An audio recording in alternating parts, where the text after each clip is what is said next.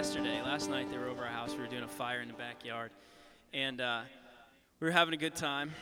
And all of a sudden we hear this loud screech of tires. Well, we've all heard that before, but it was super loud, enough to we all looked up, and through our backyard, neighbor's backyard, and down to the next street. We looked up just in time to see a car, an SUV, come right after the screech, come like this, turn sideways, and flip over. Now, if you've ever heard the crushing of automobile, it is a sickening sound. And so Jake explodes like Superman. He explodes, flies over my back fence, gets to the car, rips the door off its hinges, and pulls this guy to safety. I'm kidding. He didn't rip the door off its hinges. But he gets there, and in the meantime, I'm still back trying to climb over the fence. And so I get there, and by the time I get there, I thought I was going to have a heart attack because my adrenaline was pumping, right? You don't know what you're going to see. And enough said. So I got there, and Jake had the guy out of the car, and so I talked to him for a while. Jake had to make his statement to the police, and Andrew Klink actually came later with the ambulance. Everybody was okay. Nobody got seriously hurt. The kid was okay. But then this morning, I read in Psalms how it talks about don't let your eyes see, and then I kind of translated that for the rest of my life. Don't let my eyes see. Don't let me do. Don't let me be about anything that is worthless, right? And I thought about that in the light of what happened last night, is that life is extremely short. I mean, when you see something like that happen, you start going through the what ifs. Like, what if there was somebody else in the car? What if there was kids in the way? What if? And it's just a very potent reminder that life is extremely short. And so in light of what we've been talking about here on Sunday mornings with living in light of eternity and your position in life, living that for the sake of the gospel, and not wasting our time with anything that is worthless, with my eyes, with my actions, with any of that, because life is short. And so we want to seriously live in light of eternity, because it could be today, it could be tomorrow, it could be in 100 years from now. I don't know. But live today like it's your last day, right? And so, like Jake said in the video, we're going to take the offering and just continue to worship together one more song and sing of the greatness of our God in preparation for Alan to come and speak to us.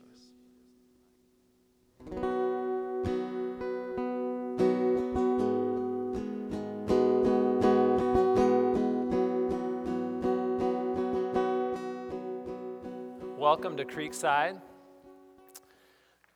If you're just joining us for the first time, we are on week 3 of 4 on a series talking about the family ties. And our theme verse in this has kind of been 1 Corinthians 7:17. It says, "Only let each person lead the life that the Lord has assigned to him and to which God has called him." You know, we're all different. We're all in different positions in our life. And the question for all of us is, how am I going to lead the life that God has called me to? What does that look like? You know, I have unique challenges no matter where I'm at. If I'm single, I've got some unique challenges and some unique blessings. If I'm married, that brings its own challenges and its own blessings. And today, we're going to be thinking together about this thing we call parenthood.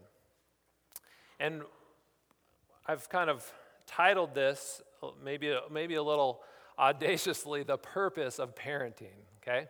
The purpose of parenting. Now, the question is, in light of eternity and how short this life is, how do I, as a parent, leverage where I'm at to serve God's kingdom? What does that look like? Now, one of the things that you find out when you first become a parent, well, one of the very first things is how much you don't know. I remember that feeling of driving home from the hospital, completely terrified, there's this baby in the back seat, and I'm like white knuckling the wheel, like, just don't get in a wreck on the way home. Don't get in a wreck on the way home. But, that's nothing. Getting home is easy. When you get home, you realize there's all these things you don't know. And you also realize that there are what feels like oceans of books written to parents on every conceivable topic. Now, the first one that I think most parents start to grapple with is this thorny problem of getting your kids to sleep through the night. You come home, you got this cute, adorable, innocent baby that starts to feel like a monster at nighttime, all right? You just want to be able to get 4 hours of sleep, and it's really hard. And so you frantically start looking for resources and help. How can I get my kid to sleep through the night? Now, in 1985, a guy named Richard Ferber published the book Solve Your Child's Sleep Problems. Now, isn't that the most awesome name for a book you've ever heard? Solve Your Child's Sleep Problems. And basically, he devised an elaborate system just to say, let them try it out. All right? Now, that launched a counter group of people saying, no, that's not right. You can't just let your kids try it out. You're going to leave them with these deep emotional scars. And there's two camps going at it, and then there's the other people coming along, and they've got their own strategy. I mean, seriously, if you haven't been there, you'll realize there's like genres of strategies of how to get your kids to sleep through the night. And you kind of feel like you're trying to cross the Atlantic in a canoe just to navigate through all this information, okay? And then when you finally get to the other side, you realize all you've done is got your kid to sleep through the night, all right? I mean, everyone sleeps through the night, right? That's nothing, but it feels like a major accomplishment when it's your baby. But still ahead, you've got the mountain ranges of baby food, preventing allergies, sleeping in a toddler bed, how to take away the pacifier, how to get her to stop sucking her thumb. Yes. How much TV they can watch, how to be consistent and disciplined, when to tell them about the birds and the bees, how to deal with teenagers, et cetera, et cetera, et cetera. My oldest is 9, so some of those are filling me with dread right at this moment. But sometimes we're fortunate enough to kind of get a glimpse and a picture where all this information kind of gets boiled down and distilled into the basics. So today we're going to look at one of those verses, one of those moments of clarity, and it's from Ephesians chapter 6. We're going to look at one verse that kind of goes to the foundation of this structure called parenthood. One verse that gives us a blueprint of what's truly important from God's perspective. Ephesians 6:4 says this, "Fathers, do not provoke your children to anger, but bring them up in the discipline and instruction of the Lord." Now, Paul has just gotten done addressing wives and husbands and children, and you're like, all right, I'm ready. I'm waiting for parenthood. And then it's one verse. "Fathers, do not provoke your children to anger, but bring them up in the discipline and instruction of the Lord." This one verse, I think, holds two really core truths that we're going to talk about this morning. Two core truths that if you really get these, it's going to take care of a lot of other things. Two core truths that if we really focus on as parents, I believe that God is going to really bless what happens in that endeavor. So the first thing I want you to see is this word, fathers. Now, the Greek word is pateros. It can either be translated as fathers, plural, or it can also be used to talk about parents, and meaning the mom and the dad. And I really think that's the usage here. If you look in Hebrews 11:23, you don't have to turn, but it says, "By faith Moses, when he was born, was hidden for 3 months by his pateros." So obviously it's not talking about his fathers, plural. But regardless of whether this gets translated fathers or parents, obviously the principle is the same. Parents, do not provoke your children to anger. Now this provoking to anger is just one word in the Greek. It's parorges, and it really includes the range of different kinds of angers. Everything from silent fuming to outright rage, okay? So it's not just talking about one particular kind of anger. It's just this idea of the inner life. Don't provoke your children to anger. Now, how does that happen? What are some of the ways that we provoke our children to anger? John MacArthur in his book lists some examples. He said excessive discipline, inconsistent discipline, unkindness, favoritism, overindulgence, overprotection, pressure to achieve, neglect, criticism, indifference, humiliation. As I'm reading those, it's like a wave of guilt is coming over me, and some of you guys are thinking, man, that's like breakfast on Sunday morning. I just want to get out the door without the kids starting a war. Colossians 3:21 is a parallel passage to this. Colossians 3:21 says, fathers, also could be parents, parents, do not provoke your children lest they become discouraged. So what's the core truth we're seeing here? I think you could say it like this. The first core truth from this verse is that parents pay attention to the heart. Okay? Pay attention to the heart. Our goal as parents is not just obedience, right? Parents, I think, love the first two verses in this chapter. Children, obey your parents in the Lord, for this is right. We're like, yes. Kids, you need to memorize this verse. Children, obey your parents in the Lord, for this is right. I remember my parents reciting that verse to me. It's like, yeah. Obey your parents in the Lord. Parents love obedient kids, all right? But hear this. Your mission as a parent is much greater than obedience, all right?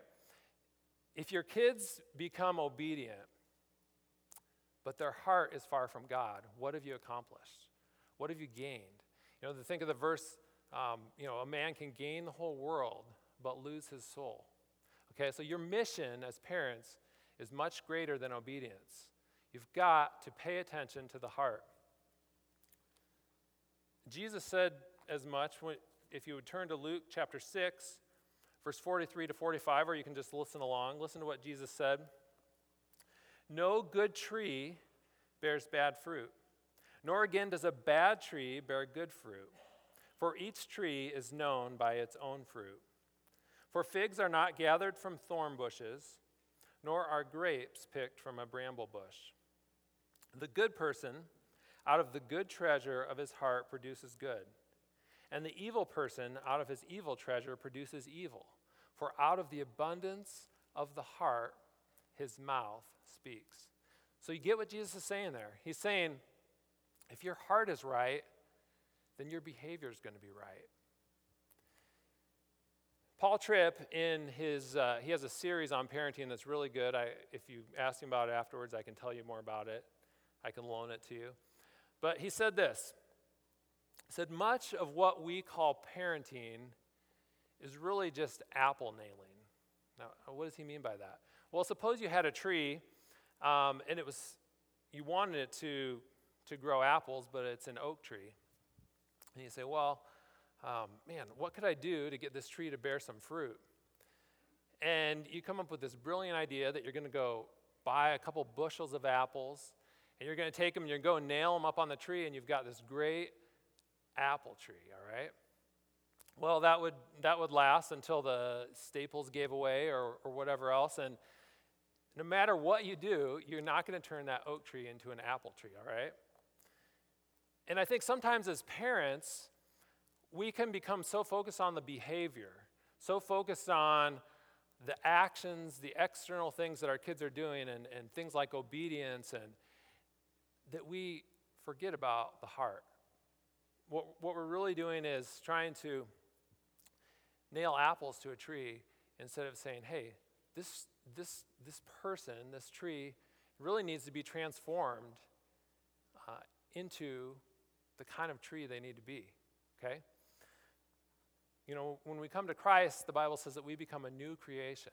And that means that there's something that happens inside of our heart, And when our heart's been changed, it's going to flow. It's going to come out in our behaviors, in our actions. So as you think about what that means for you as a parent, what that means is that, you know what, I need to be after my kids' hearts. I need to be seen inside of them. And what Paul is saying when he says, don't provoke your children to anger, he's saying, man, you can come up with all the elaborate things that you want to do to try to get your kids to be obedient. But if in the process you are making them feel provoked to anger, if you are stirring up resentment and bitterness and anger in the process of trying to get them to be obedient, you're not parenting their heart. You're provoking them to anger, and it doesn't matter what else happens after that if you've lost their heart. To look on the flip side, what does it look like if we are paying attention to our kids' hearts, if we're parenting their hearts? I'm just going to read two verses, Ephesians 4:1-2. I, therefore, a prisoner for the Lord, urge you to walk in a manner worthy of the calling to which you have been called, with all humility and gentleness, with patience, bearing with one another in love. This applies to everyone. Parents, do we deal with our kids in humility? Do we show them gentleness and patience? Do we bear with them in love? In other words, we know they are not adults yet. They are still growing and becoming the people that they're going to be. James 1:19, know this, my beloved brothers, let every person be quick to hear, slow to speak, slow to anger. This is awesome. For the anger of man does not produce the righteousness of God. And man, to be a parent is to be angry. I understand that. So many times it's all you can do to not just, this rage can just build up inside of you, and you're just like, kids, get to bed. But again, the anger of man does not produce the righteousness of God. We're not called to try to change our kids through anger. And you know what? We're all going to fail. We're going to fail probably this afternoon. But I think here's a key thing to remember.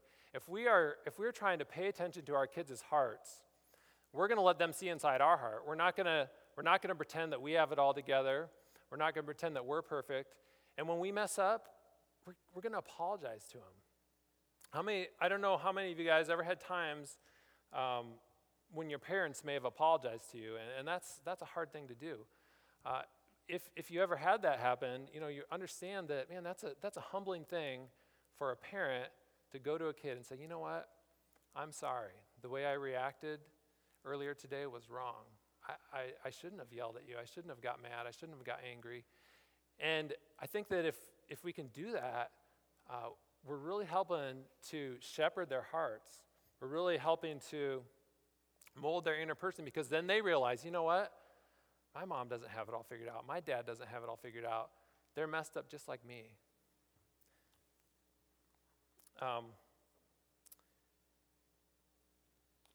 Core truth number 2.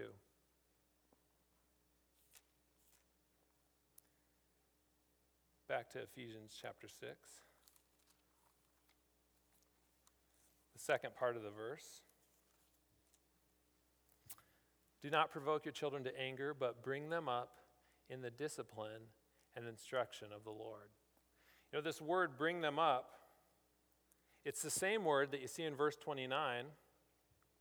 For no one ever hated his own flesh, but nourishes it and cherishes it. The word that's translated nourishes in verse 29 is the same word that's translated bring them up in verse 4. So let's put that in to give it a little different sense. Do not provoke your children to anger, but nourish them in the discipline and instruction of the Lord. Our kids, they need nourishment, and we understand it. We understand it when we're thinking about their food. And again, going back to this world that opens up when you start to give them food, and you're like, what do I give them? I'm not sure if they can eat oatmeal now. When can they have peanut butter? All this stuff that starts flooding in. We need to do the same thing with their spiritual lives. We need to nourish them. We need to nourish them in discipline. So that means there needs to be structure. Now, when he's saying don't provoke your children to anger, it doesn't mean that your kids are never going to get angry. Your kids are going to get angry sometimes. And if it's because you're being fair and disciplining them and putting in structure that they're rebelling against, I mean, that's its own thing. You can't control that, okay? Your kids are going to get angry, but don't provoke them. Don't be such a harsh person, such an overbearing person that you are adding needless things for them to be angry about. But you need to give them discipline, and you need to give them instruction, the discipline and instruction of the Lord. These are kind of synonyms in this verse, but it's just this idea that we are trying to transform them. We're trying to, I'll give you the core truth number 2, point them to Jesus, okay? We're trying to point them to Jesus. We're paying attention to the heart and pointing them to Jesus. Now, what's our target? What are we aiming for in this discipline and instruction of the Lord? Psalm 127. I'm going to read the whole psalm. This is awesome. Unless the Lord builds the house, those who build it labor in vain. Unless the Lord watches over the city, the watchman stays awake in vain. It is in vain that you rise up early and go late to rest, eating the bread of anxious toil. For he gives to his beloved sleep. Verse 3, behold, children are a heritage from the Lord, the fruit of the womb a reward. Like arrows in the hand of a warrior are the children of one's youth. Blessed is the man who fills his quiver with them. He shall not be put to shame when he speaks with his enemies in the gate. Now, a couple of cool things I want us to see about this psalm. This metaphor is saying, our kids are like weapons of war. They're arrows. Now, if I was coming up with a weapon of battle that my kids are going to be, I'd be like, man, could they be like on my back, or could they be a belt? Something that's probably going to be kind of stay out of harm's way, something that is going to be kind of going to stay safe. But when you think about an arrow, it's something that you shoot out from yourself. You send it, you direct it, you put it in motion, okay? And that's what we're aiming for. We are trying to raise our children to be these arrows that get shot out on mission, on purpose, to go fight for God. That's what we want to see. And on Wednesday night in the guys study, this passage came up in the video we were watching, and Greg Harris was talking about how they really kind of took this verse as kind of a theme verse as they raised their kids. And they tried to think about, for each of their kids, one thing about an arrow is you want to direct it and you want to send it to the spot where it's going to be most effective. So, in a battle, there's different archers, and they're aiming at different targets. And, some of them have these flaming arrows, and he kind of thought of this analogy. You send that arrow out there, it's on fire, and you want to hit in a spot of maximum impact and spread that fire. And the same with our kids. And we want our kids we want to figure out who they are as people and what their interests are and how they can be most used effectively, and help to steer them that way, help direct them, help shoot them out into that spot in life, that vocation, that ministry, that area where they can be most effective, where they can be those arrows that are furthering God's mission. Now, this idea that our kids are weapons and arrows it kind of goes against our natural instincts, right? I mean, we don't want to put our kids into danger. We want to keep them safe. We want to protect them forever. And if you want to get me teary in a movie, show me a movie where it's about kids leaving home, all right? I mean, already just thinking about that almost gets me right now. The movie Toy Story 3, I can hardly watch that thing, all right? But we're going to have to send our kids out. And so what are we doing today to help prepare them to be those arrows in God's service? Another thing from Psalm 127 that I think is really key to get is that along with this vision of where our kids are headed is this kind of realization and this understanding that we can't change their hearts. Look at the first verse. Unless the Lord builds the house, those who build it labor in vain. I mean, man, we can have the best plans and the best ideas about parenting and all of that. If God is not working, if God is not changing them, it's for nothing. And that's why you see, just because someone is a good parent, there's no guarantee that their kids are going to be what you had in mind. And so, man, we go to our knees and we pray to God and we say, God, use my kids. Let them grow to be the kind of young men and young women that you can use and you can go to battle with. And also one more thing that, I think sometimes when people have young kids, you feel trapped in your realm of ministry sometimes because kids take so much of your time, they take so much of your effort that, the idea of being able to go and do something like a trip to Haiti or to do some of the things that sound like really cool and exciting ministries, if you've got a young kid at home, man, those things sometimes feel like they're really far away. And, you think about going into battle, you've got people at the front, and they're fighting with knives, and they're fighting with whatever, pickaxes or, whatever they have, up there, and spears, and they're riding horses. And the archers are sometimes positioned, farther back, farther away. And if you're in a battle, you might think, man, I'm an archer. I'm not up there in the heat of the battle. I'm not up there swinging my sword. But you know what? If you're a parent, you're forming arrows. You're fulfilling a really key part of this battle that we're involved in. And someday you're going to shoot those kids out and you're going to have an opportunity to run up to the front line. But you're kind of in a unique time when your kids are home that you're fulfilling a different strategic part, but it's just as important. It's just as much a part of the battle. So practically, how do we do this? How does this happen? How do we nourish our kids in the discipline and instruction of the Lord? I'm just going to give you a couple things to think about. The first thing is to remind ourselves of that end goal.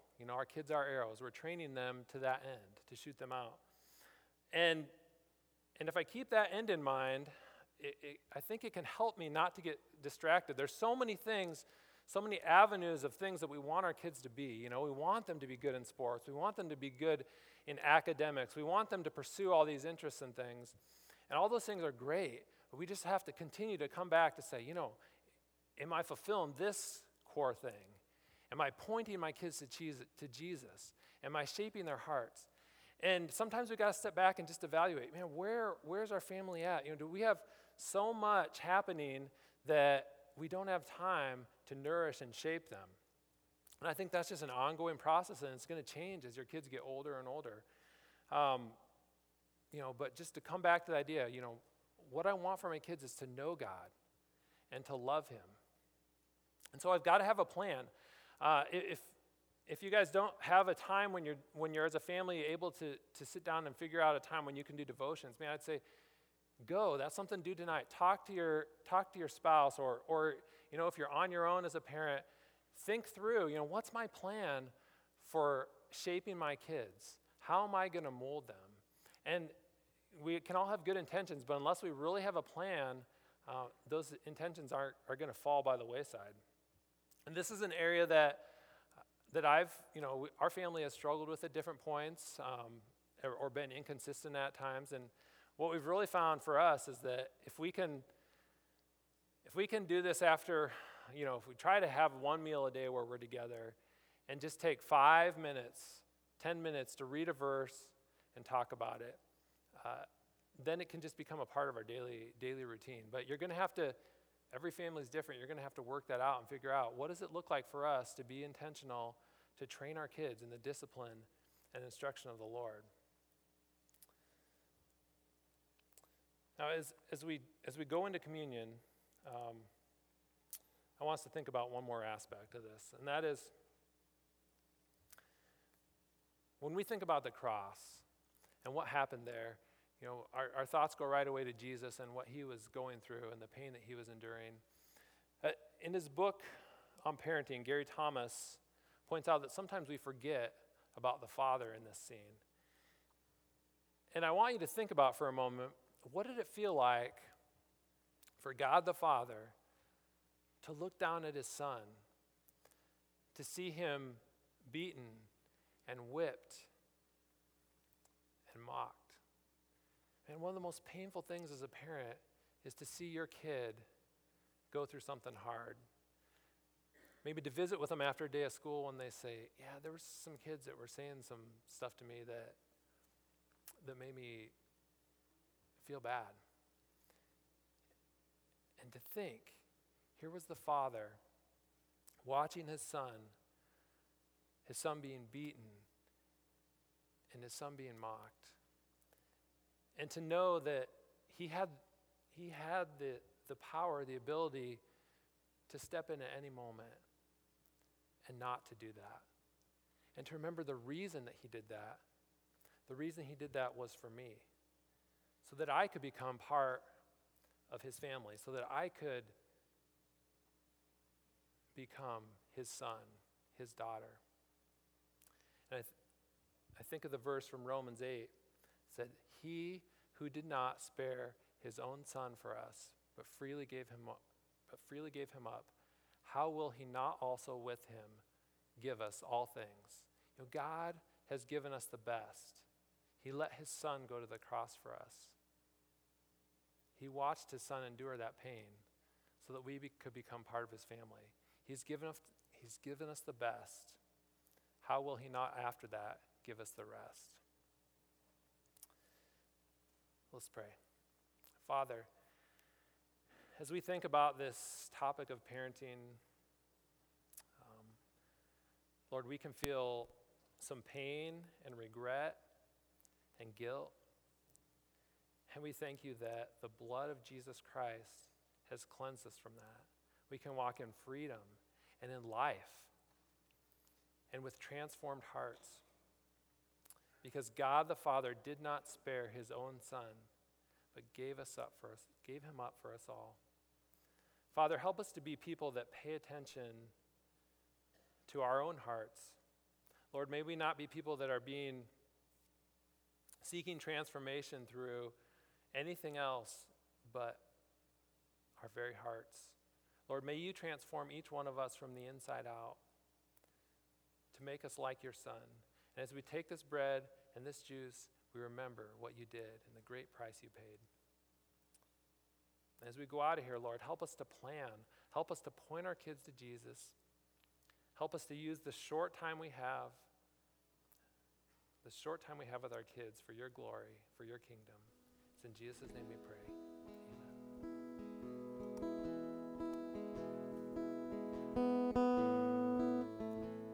Who works to transform us from the inside out.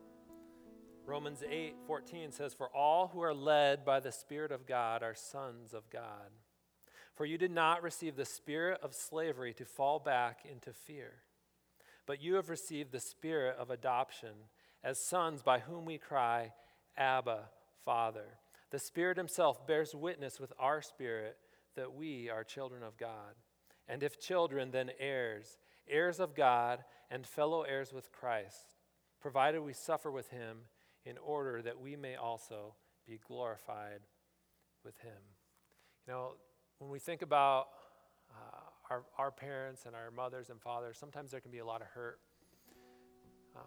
But how awesome to know that we have a Heavenly Father who has not given us a spirit of fear, but he has given us the spirit of adoption, by whom we cry, Abba, Father. And that word Abba is tender, it's intimate, it's daddy, daddy, Father. That's the relationship that God gives to us. So as we leave today, let's be thankful for that.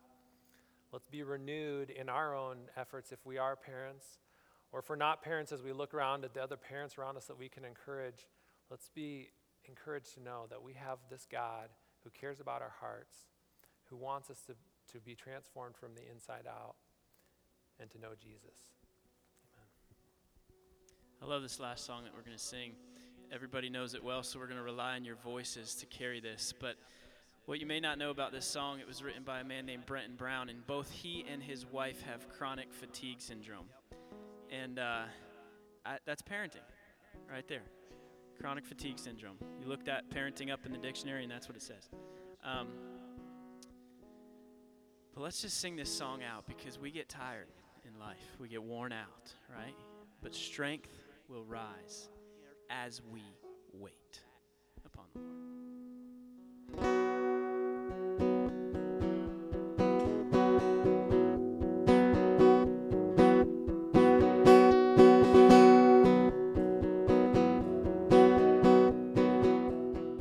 God, you are the King of Kings and the Lord of Lords. And you have set up your church so that the gates of hell will not overtake it. When we proclaim the name of Jesus over our homes, when we proclaim the name of Jesus over our kids, when we proclaim the name of Jesus over our workplace, when we kick Satan out of our lives with the name of Jesus, there is power in the blood. And all God's people said, amen. We hope to see you next week. Thanks for being here.